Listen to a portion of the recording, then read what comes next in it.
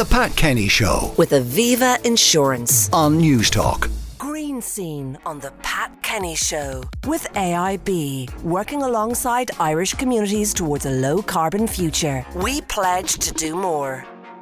In the Green Scene today, the Great Green Wall Initiative in Africa. But first, have you heard of the so-called glass frog? Can you actually see through a glass frog? Well, we're joined by Dr. Ruth Freeman, Director of Science for Society at Science Foundation Ireland. Good morning, Ruth. Good morning, Pat. Tell me about the glass frog. Yes, so this is an amazing example of camouflage, which we all know it's usually an animal blending into its surrounding. But the glass frog is it's actually 150 different species of frogs that you can find in Mexico and Central and South America. And yes, you can see through them. So they're not completely transparent, but if you flip them over, their skin and their flesh is quite transparent. You can see their bones, you can see their little hearts beating. Oh my goodness. You can see their innards. They're quite incredible. And of course, it's very unusual for us to see this kind of thing on land. You know, we're used to seeing transparent creatures like jellyfish or little eels in the sea. But because of the way that light bounces off things and then we see colour, we don't normally see them on land. So this is really, really fascinating. And scientists only last year worked out how they do it. Okay, how do they do it? Well, what they do is something pretty incredible. They actually get about 90% of their red blood cells and they pull them in some way that we don't even know how, into their liver. So it's a lot of the red blood flowing through their bodies is what blocks the light from getting through. Yeah. So they hold these red blood cells in their liver and they become sort of like frosted glass. They do have little dots of pigment in sort of strategic places to cover their organs, because of course we can see their organs and they don't want predators to see that. But this is really interesting because, you know, we know clotting is a big issue in medicine. They manage to accumulate all their blood cells into their liver without causing a clot.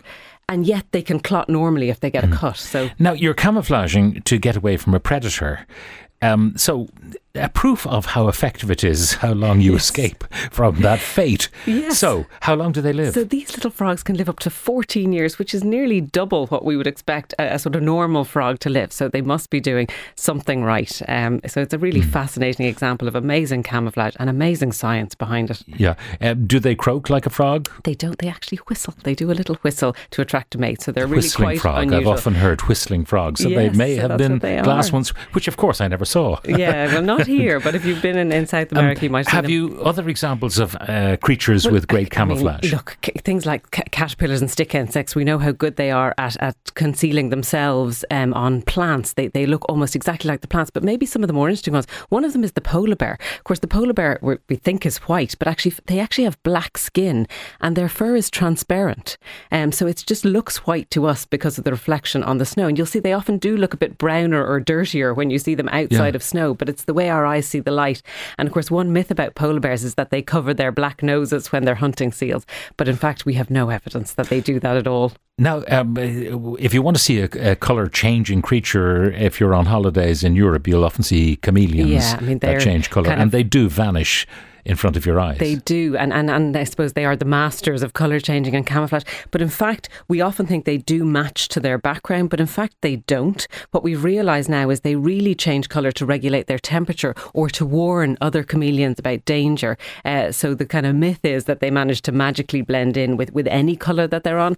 They're usually brown, and then they change colour to communicate with each other. Now, your second topic today is Africa's Great Green Wall. What exactly is that? So this is a really ambitious project that started in 2007, and the idea was to build essentially or create a huge forest wall from the west of Africa in sort of Senegal all the way across the widest part of Africa to Djibouti. And this was to restore the land and the soils, which we know are being really affected by desertification. The Sahara Desert is growing. We have some of the poorest people on earth here who are finding it harder and harder to have a living in this area. So this was developed by the African Union, and the idea was to create 100 million hectares of forest and usable land. And it's in the news this week really because people are worried that it's going off track.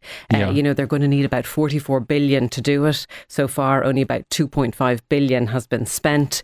The project, and if you don't mind it, presumably it degrades again. Of course it does. And you know, the project is kind of moving into, you know, groups of, you know, disconnected gardens as opposed to this idea of a huge green belt.